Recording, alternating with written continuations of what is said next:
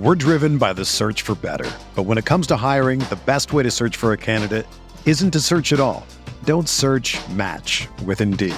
Indeed is your matching and hiring platform with over 350 million global monthly visitors, according to Indeed data, and a matching engine that helps you find quality candidates fast. Ditch the busy work. Use Indeed for scheduling, screening, and messaging so you can connect with candidates faster. Leveraging over 140 million qualifications and preferences every day, Indeed's matching engine is constantly learning from your preferences, so the more you use Indeed, the better it gets. Join more than 3.5 million businesses worldwide that use Indeed to hire great talent fast. And listeners of this show will get a $75 sponsored job credit to get your jobs more visibility at Indeed.com/Blue Wire. Just go to Indeed.com/Blue Wire right now and support our show by saying that you heard about Indeed on this podcast. That's Indeed.com/Blue Wire. Terms and conditions apply. Need to hire? You need Indeed.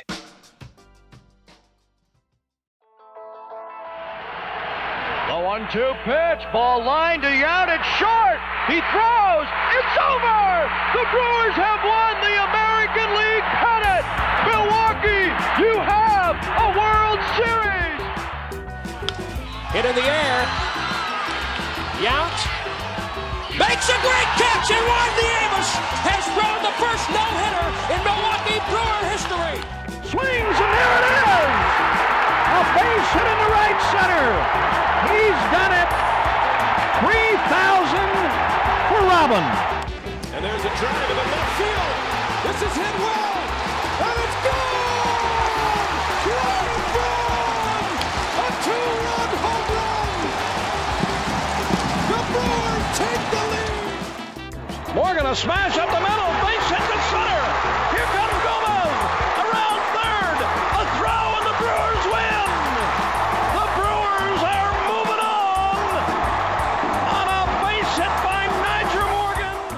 Here it is. Yelich sends one to right center and deep. Get up. Get up. Get out of here and gone for Yelich. You're cruising for a bruising with me, Andrew Snyder. And me, Adam McGee. As we talk all things Milwaukee Brewers for the Euro Step Podcast Network and Blue Wire Podcast. Adam, not a morning podcast. We're recording this directly after the final game of a 3-game series between the Los Angeles Angels and the Milwaukee Brewers. But the cough is back. I want to let everyone know that the cough is back. Wow. So, we're playing through pain. We've talked about the Brewers playing through some stuff all season, and now we're doing that to this podcast. Turns out when your favorite team wins baseball series, Adam, it's very fun. Before we get into all of that, how are you doing? I'm doing well, Andrew. Yeah, fun to watch the Brewers get back to winning ways. I'll put that a challenging series for them in a number of ways, but my God, imagine being an Angels fan. Just what a I can't, my brain can't compute all of the things that go on there and all of the good you have and all of the pain that comes from it.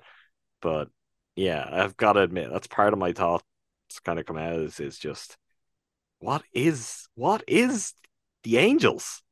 As an organization, what are they? They don't make sense. They don't make sense. I think they exist as a sociological experiment to mess with their fan base's brains by giving you 2 of the top 5 players in baseball right now on your own team. One of them is both a hitter and a pitcher. One of them is modern day Mickey Mantle, and your team still finishes below 500 most seasons. Last year they had to fire Joe Madden while mired in a losing streak, I believe. Now Phil Nevin's there pushing some of the buttons. I don't know what buttons he's pushing, but they find themselves as the team we've always known them to be. There was a game in this series, Adam, where the Los Angeles Angels lost when Mike Trout and Shohei Ohtani combined to go 6 for 9. Mike Trout had 5 RBI and 2 homers, and they lost. They're a wild thing to exist. They're like an amusement park. Well, to speak to part of the Angels that we know quite well, I'm not entirely disappointed at this. I don't understand why they went and got Hunter Renfroe. He's like the profile of guy that you don't need on that team. you've got your homers covered. You need guys to get on base. You need guys to get on base because all you've ever got is single shots or 2-run home runs where Trout gets on base and then Shohei hits a homer. It's just wild. How good those two guys are offensively, and you look at the end of the game and you're like, how have they not put the Brewers away here? How are the Brewers in the lead? Old friend Hunter Renfroe had it going well going into this series, and then finishes the series 1 for 12 with just an infield single as the lone hit and 4 strikeouts. So welcome back to Milwaukee, Hunter Renfroe. The Brewers now have your number. Now we'll get into the series, but obviously we need to start at the top of this podcast Our segment with the news and notes segment. What's the updates on all of the injuries going around the Milwaukee Brewers? And I think we have better news on some fronts than usual. So I guess the first thing we'll start with is Brandon Woodruff. Last podcast, we said that he was going to get an MRI when they were back on this homestand and see where things go from there. Per Adam McCalvey, Matt Arnold said today's MRI result was very positive relative to what it could have been, which is not a sentence that like fills me with much confidence or joy, but there is the positive element to it there. I think you and I disagree on this being a positive development. I think it ultimately is when they say they're shooting for end of June as his return, because the podcast where we reviewed Woodruff's comments on his status, you talked me into this very pessimistic outlook where I was like, if we get him back before August, I'll be thrilled. I was kind of dreading this MRI news when we talked about it last week, just because we didn't know what was going to come out of it. And it seems like every time this season, we've gotten an initial announcement about an injury. Later on with the follow-up announcement, it's been doom and gloom. So end of June seems very optimistic. If it ends up being a situation where he's back as soon as they get back from the All-Star break, that's something that was more in line with my thinking. Honestly, I'll take either outcome. I'll take Brandon Woodruff being healthy and ready to go for the second half of this season, because he's too important a piece of this current team and hopefully the future of this team to really risk anything.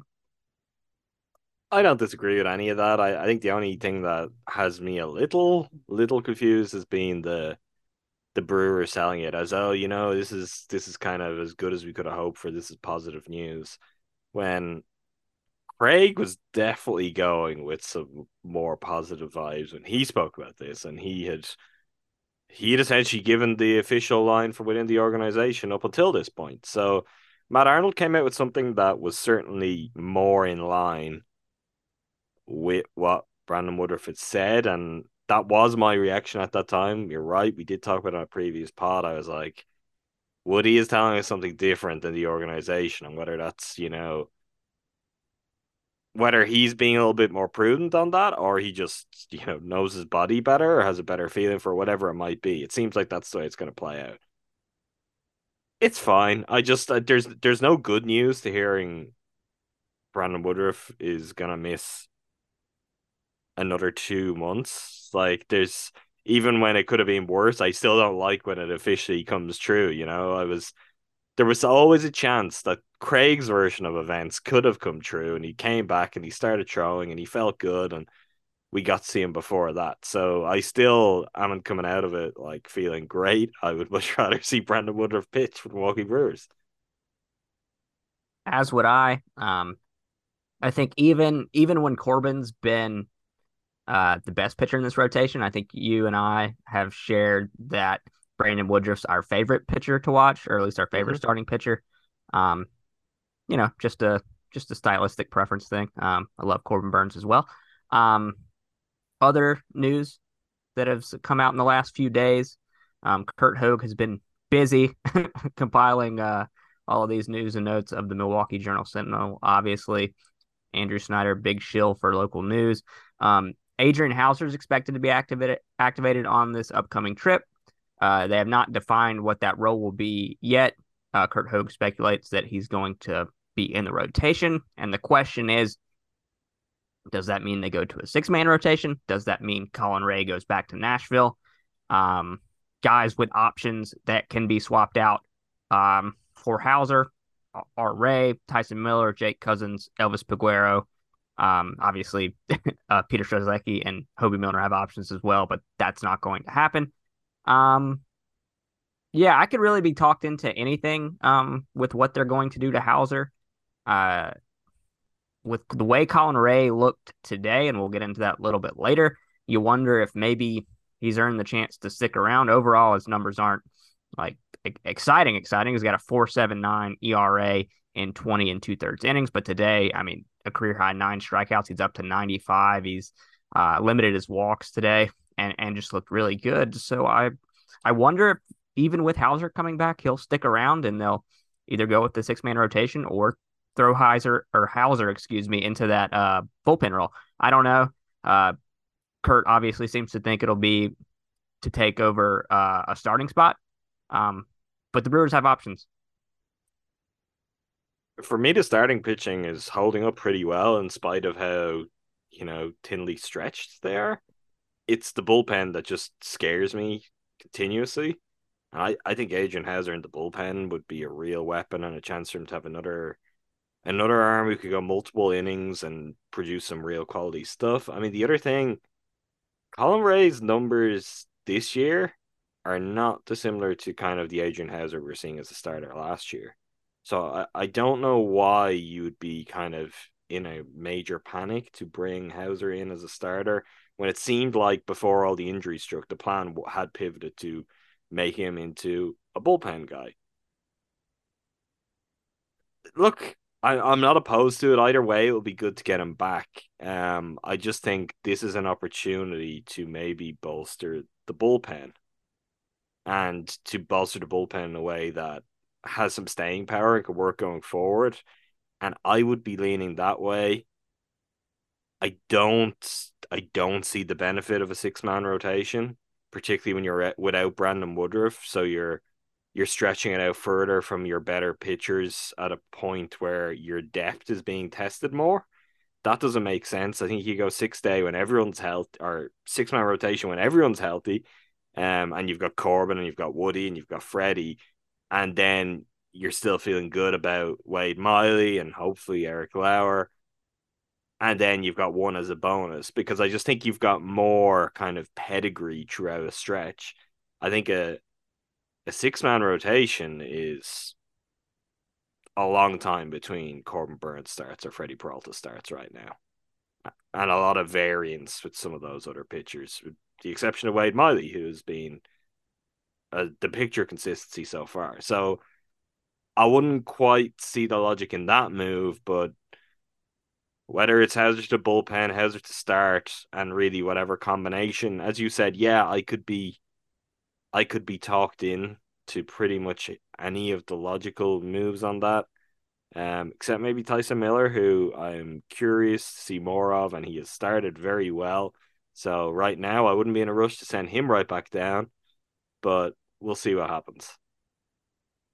Yeah, that's the problem is all the guys with options have shown you flashes in their small samples of being really intriguing and pieces that can stick in this bullpen and be mainstays in the middle innings. And we will have some decision one way or the other to react to later in the week, it sounds like.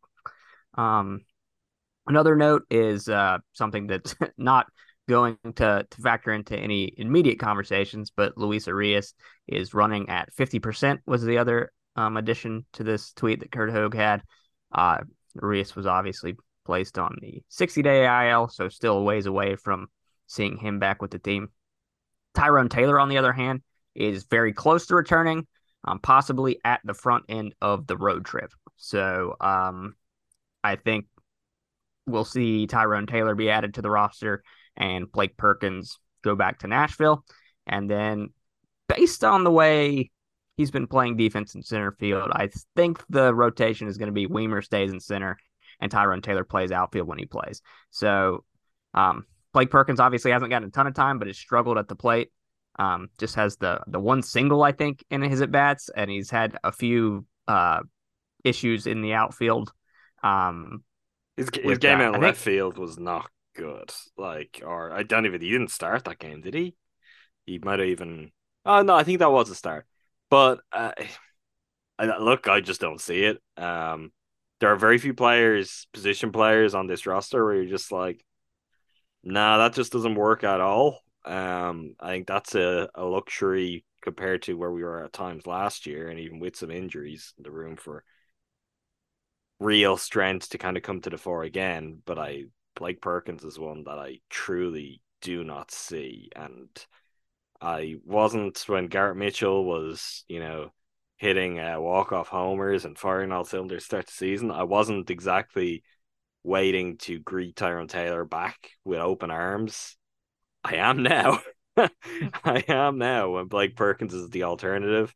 I think your point on Weimer is a good one for center, but the reality is Weimer has made good defensive plays out and right too. He's just making good defensive plays wherever you put him, and signs of some progress, although it's still very up and down offensively. But his defense has been absolutely outstanding, and given what the options are comparatively, I think it's a no doubter that Weimer is going to remain core to the starting lineup pretty much every day.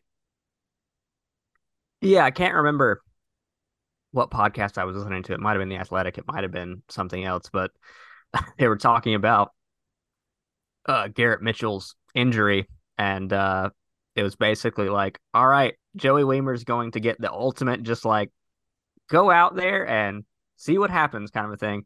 And I'm okay with it because of just how much value he's proven to have on defense. He plays hard.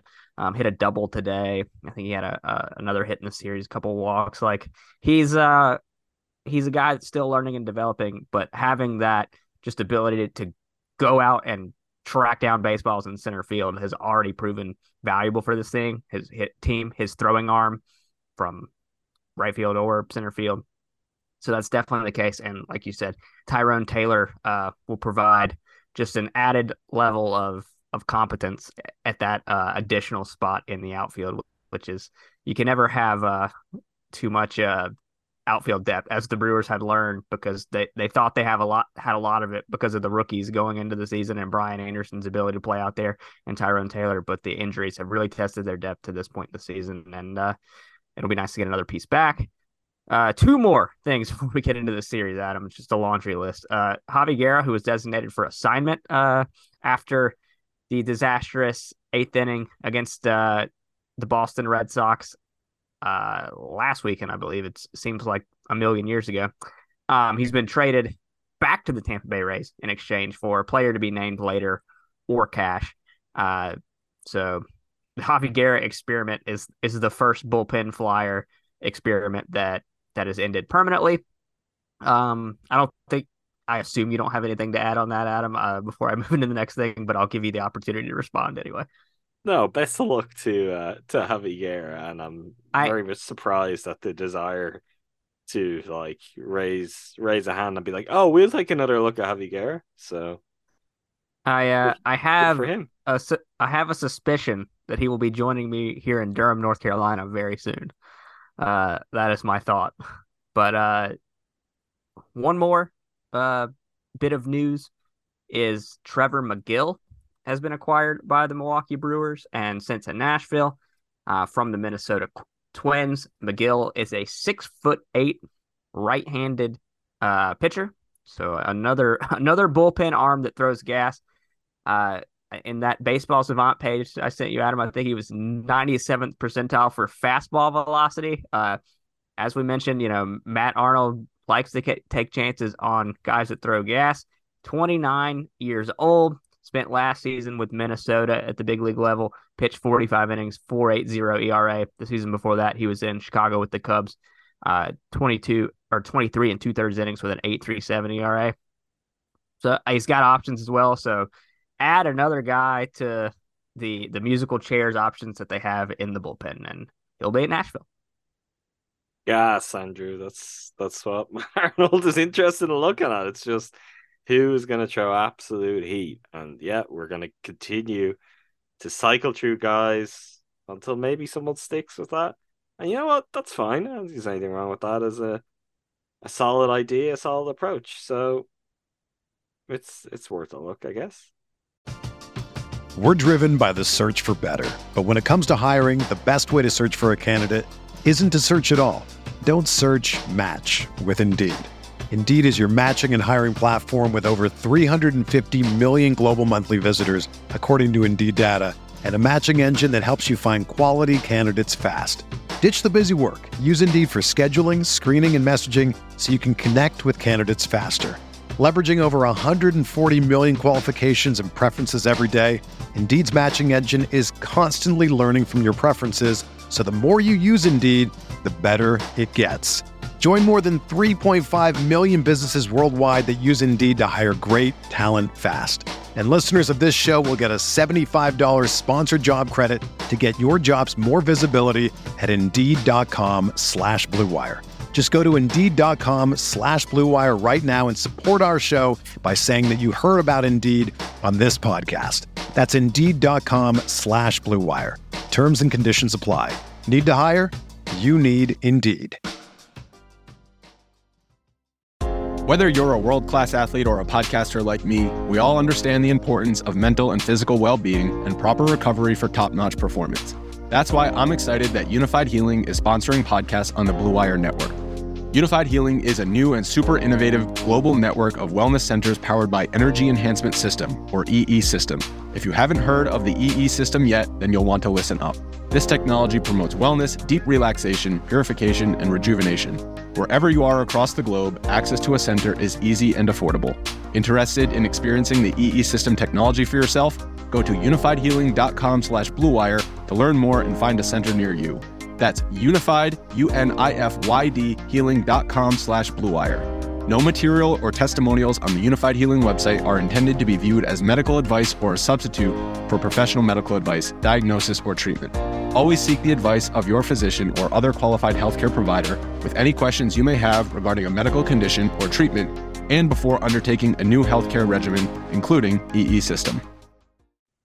There is another news and note that you didn't get, which I forgive you because there's just so much. There's so much in the way of injuries. But this one was an update that came by way of the Bally Sports Wisconsin broadcast during the final game of the series against the Angels, which is that Gus Varland is having pitched, I believe it was 2 innings or 1 2/3 innings with the Timber Rattlers on Saturday, giving up no runs and sounds like being pretty effective, looking pretty good. I think it was 15 pitches was mentioned. He is now headed to the Nashville Sounds, and they noted that he will be facing off against his brother.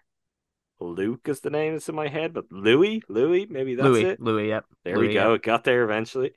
And which I think I had missed that he got hit in the hand again in his first start in his first appearance with the Timber Rattlers. The same. He did. hand. I actually dropped that tidbit during our NFL draft live stream. I was like, hey, for any of the baseball fans, Gus Varland just got hit by another line drive. Which is incredible. Honestly, incredible. So that really sucks. He's someone who we would like to see back in the bullpen sometime soon. It seems like he'd be pretty useful. Or at least he's another one of the experiments. Look, we liked a lot of what we saw early on. And part of why he's going to Nashville is supposedly he feels healthy now, but he doesn't feel like it's coming out of his hand or his stuff is playing in quite the way he wants it to, which is interesting. So I guess we'll monitor how that goes, and hopefully we'll see him back with the Brewers and at his best soon. If he can just avoid getting his hand rocked with any more line drives in his time in Nashville. I don't even like getting back on the highway after someone almost merges into me. And this guy's going out there, getting back on the mound. So kudos to him. No more line drives at Gus Varland. That's all I ask. Shall we move on to the series at hand, Adam? Let's do it. All right. Friday night, Los Angeles Angels versus the Milwaukee Brewers. 3 left-handed starters in a row for the Brewers, or facing off against the Brewers, which is something that's given them problems last season and early this season. Willie Adames stakes the Brewers to an early lead with a home run in the first inning. They go up 1-0. In the fourth inning, the Angels would fight back. A Gio Urshela single would score Anthony Rendon.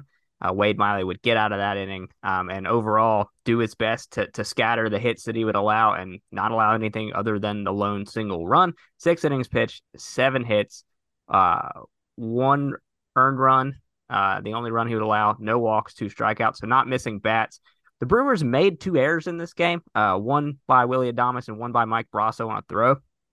But overall, I thought they played some really good defense to help the pitchers out of certain situations. Joey Weimer in center field. Willy Adames made a stab on a hard hit ball by Mike Trout to get out of one jam. So good stuff from Wade Miley, who just continues to be everything we could have hoped for and more in his return to Milwaukee. He's now got a 1.86 ERA, which is, so everything we could have wanted and more is the operative term there. A 1.00 whip on the year. He's going for Cy Young, Andrew. It's so much more than we could have wanted. So we're going to have Cy Young winner Wade Miley. Yeah. Cy Miley is what he's going to change his name to. He's just been exceptional. Is there luck involved in some areas? Sure. But part of that is just building a defense that can support a pitcher that has a lot of balls in play. Only had the 2 strikeouts tonight. He's had the games where he's been missing bats. This was not one of them. But 29 innings pitched so far this year, a 1.86 ERA. Couldn't be happier with Wade Miley as he makes his push to win the National League Cy Young. Tyler Anderson on the other side for the Angels, 6 2/3 innings pitched, 5 hits, 1 run. It was earned on the Willy Adames homer, 3 walks and 7 strikeouts. So it's been a bit of a bumpy ride to start Anderson's Angels tenure after he had a great season last year with the Dodgers and cashed in with that multi-year contract with the Angels. The Brewers would get scoreless innings from Yoel Payamps and Peter Strzelecki to keep them still in this baseball game. And then in the bottom of the 8th inning with William Contreras on second, I believe, or was that Brian Anderson? Sorry. Yes, with William Contreras on base. Rowdy Tellez singles through the right side to score Contreras, makes it 2-1 Brewers. Devin Williams comes on in the 9th inning, gets a Brandon Drury ground out, a Gio Urshela strikeout, and then Matt Thaiss grounds out to shortstop. 2-1 Brewers win. We talked about in the offseason a lot. A lot of people did a lot of writing on this and some analysis that Rowdy Tellez was one of the players in baseball who was going to benefit from the shift rules more than others. And that hard hit ground ball single through the right side to essentially win a baseball game is one that maybe doesn't happen if you've got a second baseman deep in the outfield that can range over and make that play. So Rowdy taking advantage of the new rules and winning a game for the Brewers.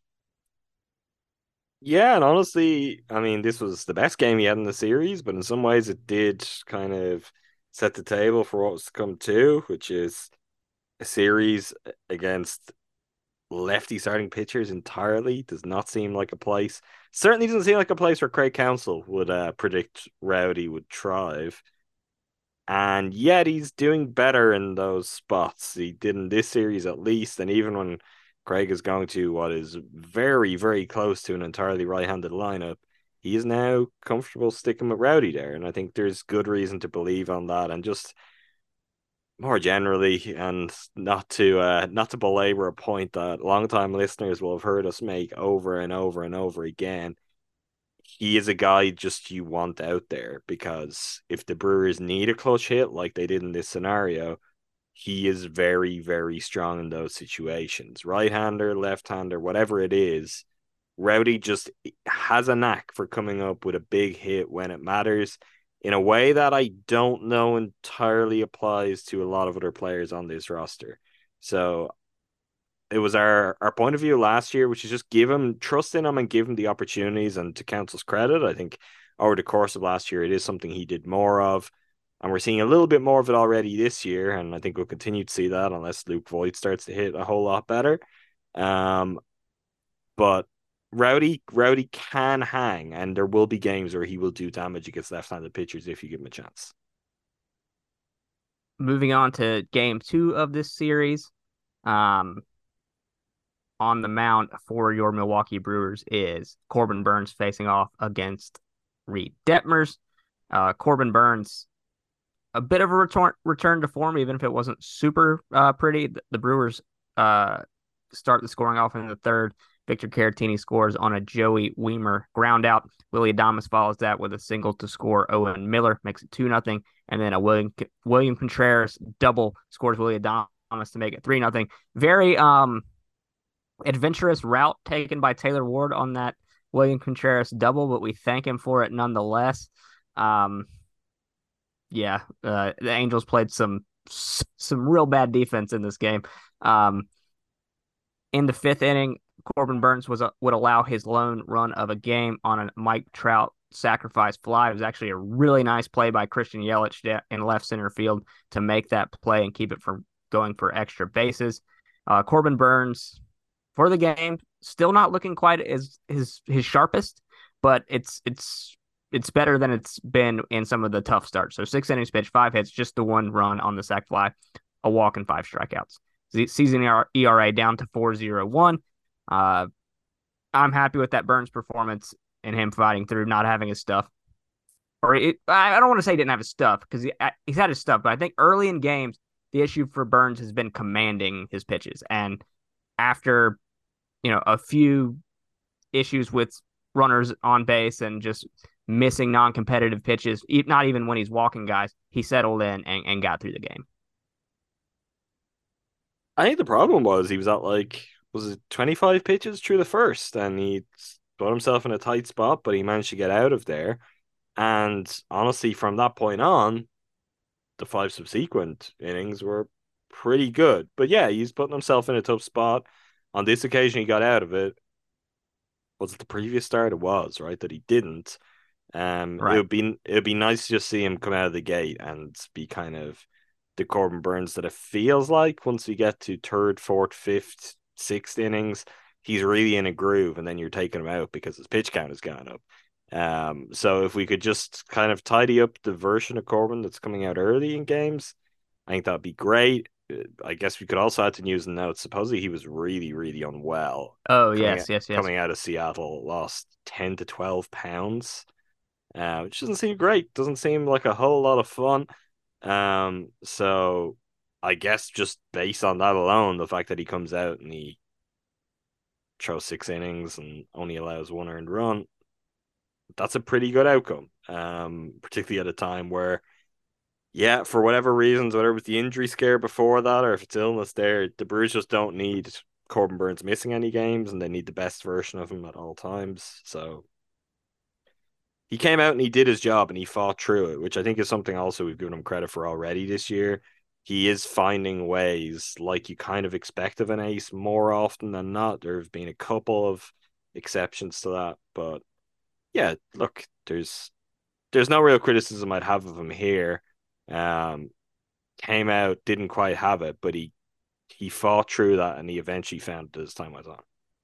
Yeah, and I think what is encouraging, like you say, that first inning gets started off a single to Zach Neto, a single to Trout, gets the double play for Ohtani, walks Rendon, and then he gets Hunter Renfroe to pop out of the catcher. So has to throw a lot of pitches, but then in the 4th inning, he strikes out the side, and then in his last inning of work in the 6th, he gets them down in order. So even when things get off to a precarious start, being able to center yourself and lock back in is an encouraging sign moving forward. Overall, really good performance from Corbin Burnes, and like you said, at the top of this order, it's not exactly like you're facing bad hitters. The 2 and 3 hitters for the Los Angeles Angels are pretty good at them, as we'll talk about a little bit later.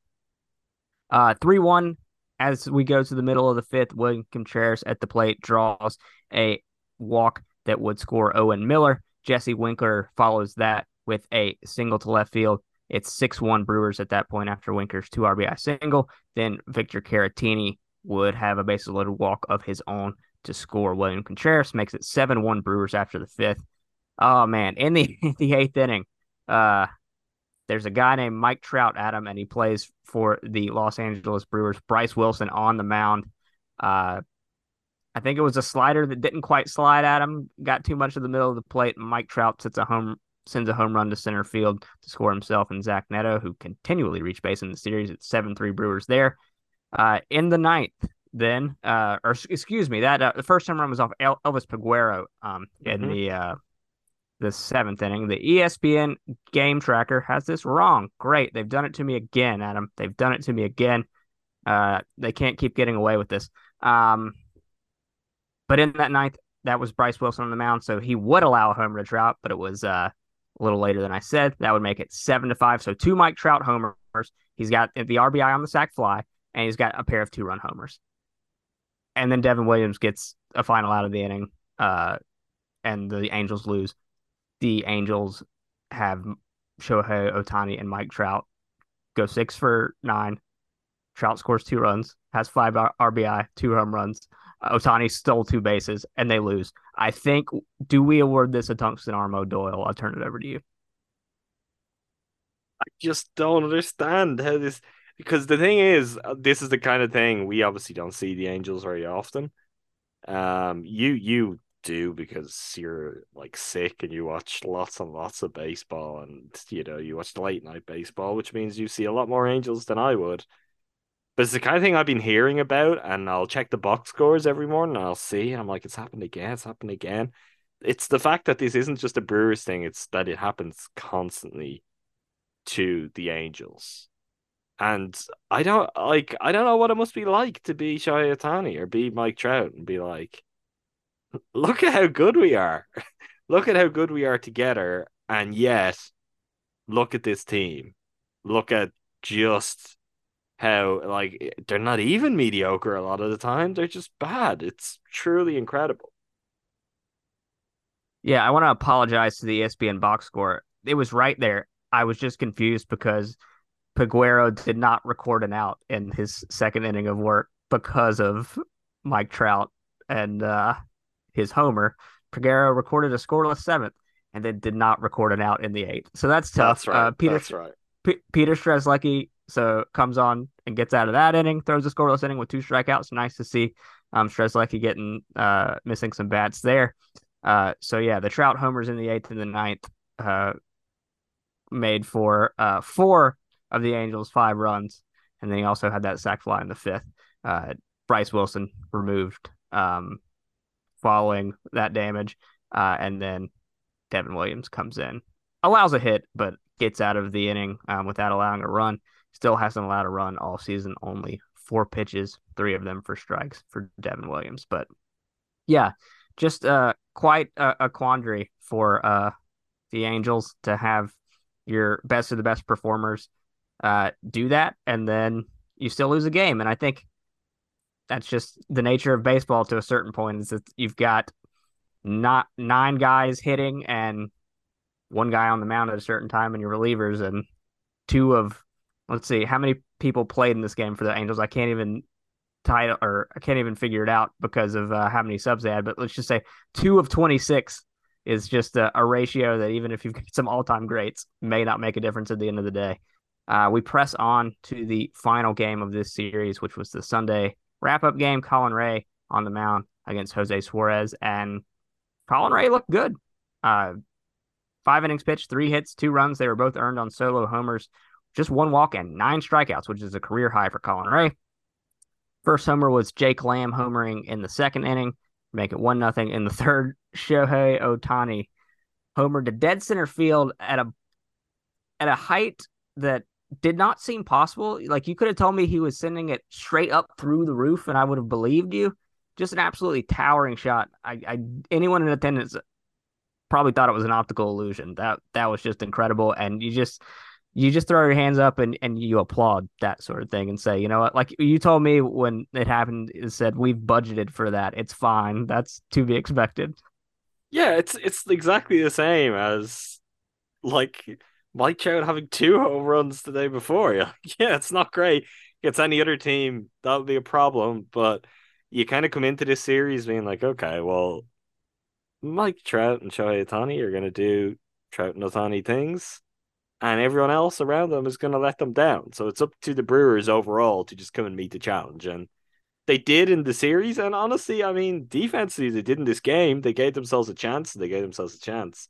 But yeah, look, when that happens, what else can you do but laugh, but kind of marvel at what he's doing? It's insane. Like it was talked a little bit about in commentary. Jeff Levering, who I would guess, and certainly in person, has seen a lot more home runs than I have, Andrew. And he was talking about how you just never see a ball hit that high actually get out, because usually if it's hit that high, it just hasn't got the kind of drive behind it that it's going to need to carry the distance.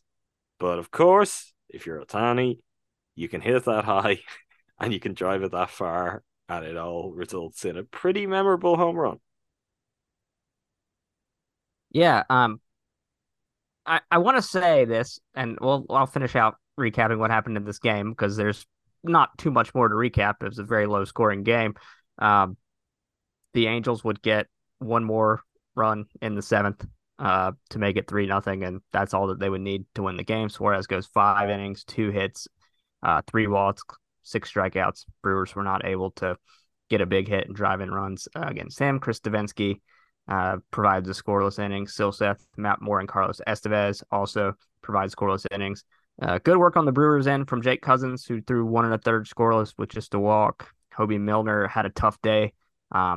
2 hits. The 1 earned run went to him after some struggles there. Had a walk as well, no strikeouts. Yoel Payamps gets 1 out in relief of Hobie to clean up that jam. And then Tyson Miller, a really nice Brewers debut, 2 innings pitched, no hits, no runs, no walks, had a strikeout.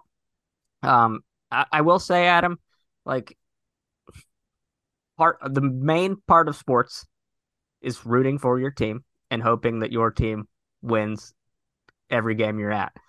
But in the new age of mostly balanced schedule, or not mostly balanced, but more balanced scheduling, where every other year you'll presumably be in, like, every team will see each other on that rotating 2-year basis in the other team's home stadium and vice versa. If you're a Brewers fan that attended all 3 of these baseball games and you got to see your team win the series, and then you got to see 2 all-time greats do all-time great things, I gotta say that's a pretty big win if you were at these baseball games. And I know we have friends of the podcast and our Talk of the Tundra host Newmark were in attendance on Saturday, and it sounded like they had a great time. So great crowds at American Family Field this weekend, a series win, and facing off against Trout and Ohtani and the rest of the Angels. There were some guys that had good performances until Come on, I guess they're there for Trout and Ohtani. Don't give this sad sack bunch any more credit that they deserve. They've got Mike Trout and Shohei Ohtani on their team, and they can't win baseball games. Those guys don't deserve any credit. I'm rooting for Zach Neto to be good though. Went to Campbell University in North Carolina. Got drafted last summer. Is already playing shortstop at the major league level. He's had his ups and downs. He had his first 2 games of the series were very good. He only drew a walk today. But also it speaks to the state of the Angels roster building and organization that a guy that they drafted last year has to be their answer at shortstop because they didn't play in well enough for that. So I'm rooting for him for his own personal thing, just because he went to a school in my home state. But also it's really bad that has to be the option right now. So you're right, Adam. It's a 2-man team. Yeah, and they're probably going to spend their flight back from Milwaukee or to wherever they're going next plotting, how could we both get to Pittsburgh together? That's what we need to be pirates. We need to join a real juggernaut. We'll talk about that in a minute because that is a sight to behold, Adam. Shall we get to the Master Brewer leaderboard? Sure. Let's do it. All right. Collecting beers for this series. First of all, Wade Miley, 6 innings pitched, 7 hits, no walks, 1 run, 2 strikeouts. Corbin Burns, 6 innings pitched, 5 hits, 1 walk, 1 run, 5 strikeouts. Colin Ray, 5 innings pitched, 3 hits, 1 walk, 2 earned runs, and 9 strikeouts. Peter Strzelecki, 2 innings pitched, 1 hit, no walks, no runs, 2 strikeouts. Tyson Miller in his Brewers debut, 2 innings pitched, no hits, no walks, no runs, 1 strikeout. Jake Cousins, 1 1/3 innings pitched, zeros for him. Rowdy Tellez, 3 for 7, an RBI, a walk. He had that game-winning hit in the first game of the series. Owen Miller playing second base against the lefties, 2 for 9 with 2 walks. And anecdotally, I've thought he's played really solid during his moments at second base. I think he's been a really steady pair of hands. I don't have any metrics to back that up. That's just what my eyes tell me, and I'm going to go with that until anything else dispels that notion. Joey Wiemer, 2 for 9, 2 walks, had the double today. Played stellar defense in center field, tracking down balls that if he did not get to, might have seen the series go in another way. Obviously, he had his Superman diving catch on Saturday that he had to run in on. Did you say that there was quotes of him admitting that he didn't necessarily have to jump for it, but with a little flourish and a little style, I think it's okay. Last but not least, Devin Williams, 1 1/3 innings of scoreless work for him.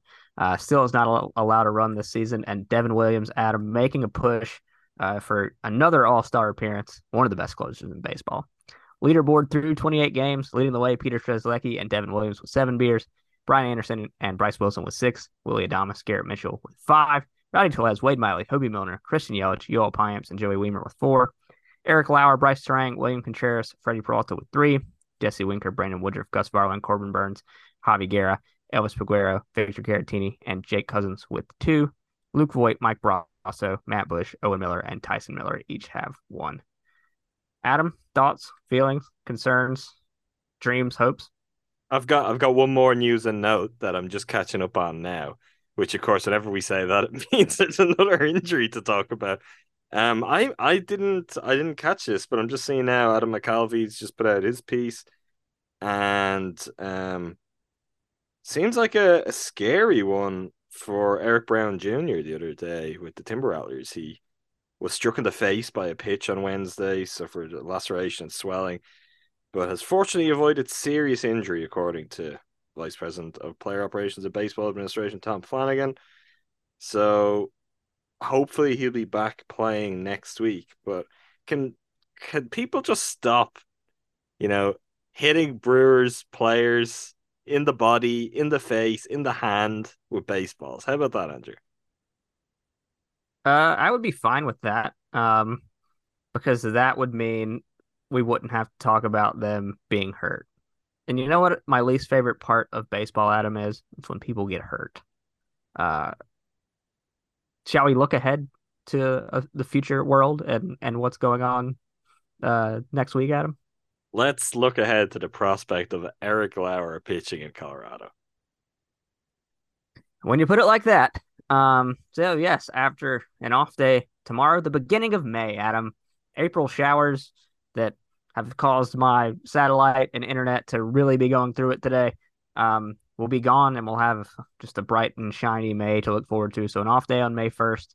The Brewers will head to Colorado for 3 games. So Tuesday, May 2nd, 7:40 Central start.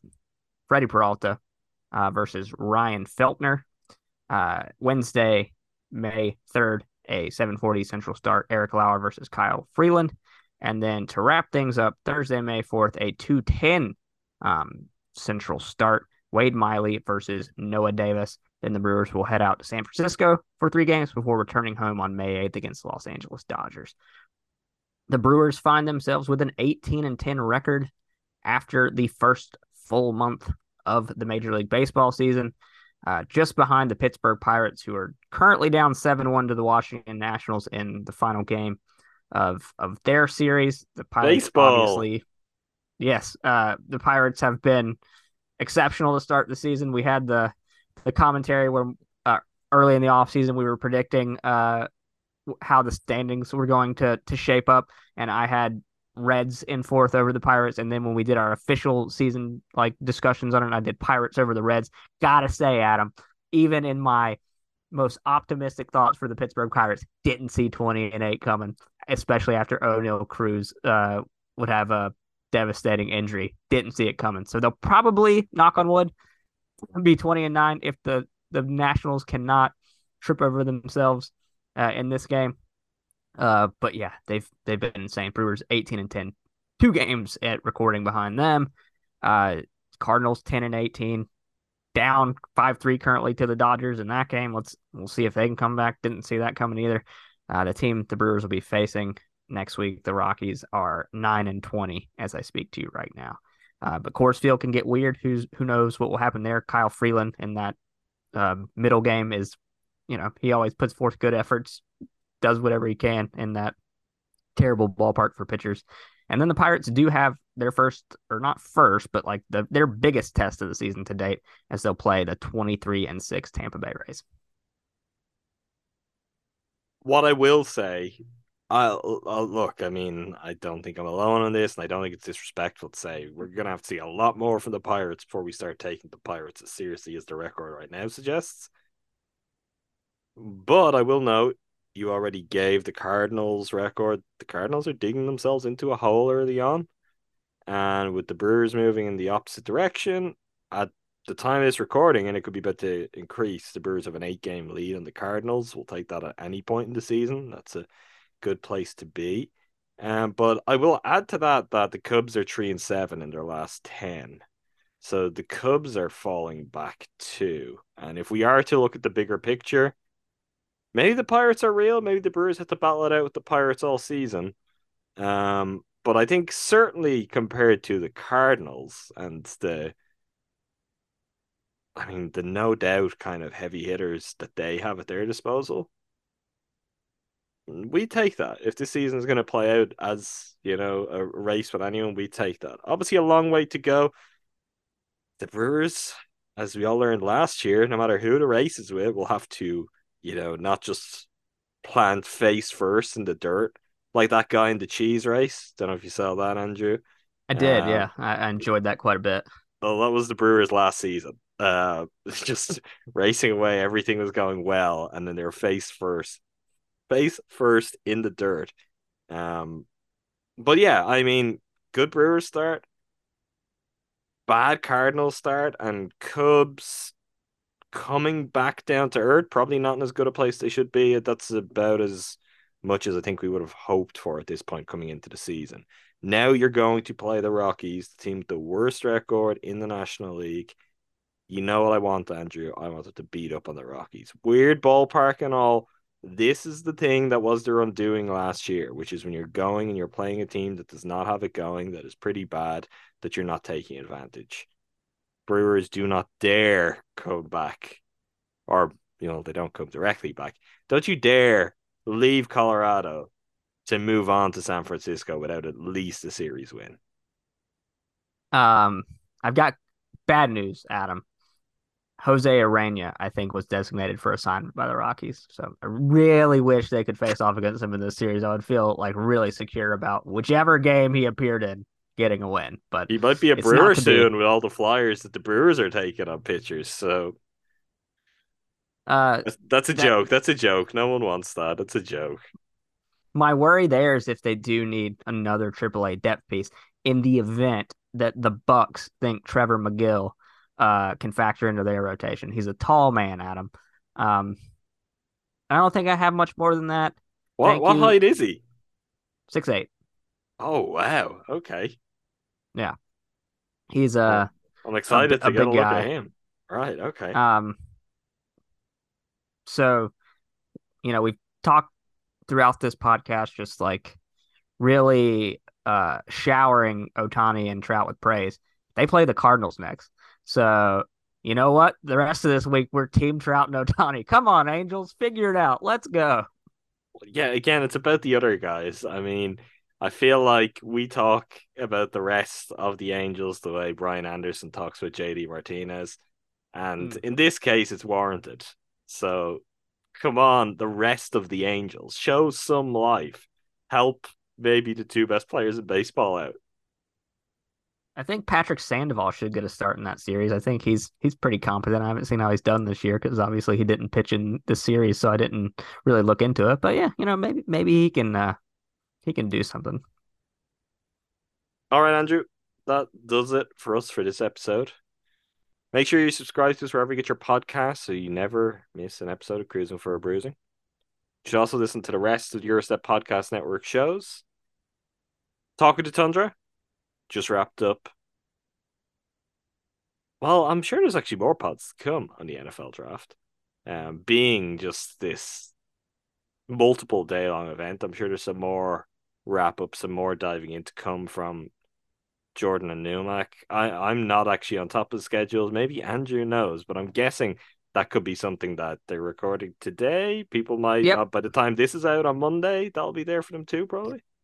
Yep, they recorded a first round update that should already be out, and then they recorded this morning recapping the rest of the draft.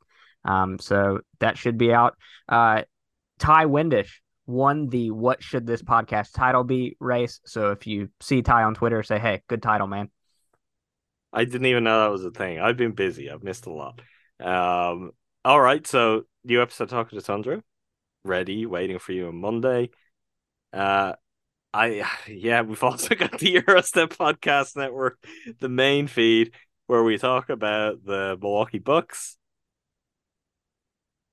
We will continue to talk about the Bucks. There will be a lot to talk about, not as fun as some other conversations we've had in recent years. I'm gonna guess Ty and Ron will have an episode of the Eurostep pretty soon, early in the week, as we move into the later part of the week. Jordan and I will be on, and I will share my thoughts on the Bucks exit for the first time. And we'll see how everything else unfolds over the next week, couple of weeks, and beyond in terms of how things shape up for the Bucks or any major decisions made. More Bucks talk to come on the Eurostep Podcast Network main feed. And last but by no means least, make time for this, our feed for all things pop culture here at GSPN, home to Captured in Celluloid, the movie show Andrew and I host, and have a great time doing it. We'll have more talk about movies, I believe, later in the week. So subscribe to make time for this for more from Andrew and I. All right, that does it. Until next time, thanks again to all of you for listening. Thank you, Andrew. Thanks, Adam.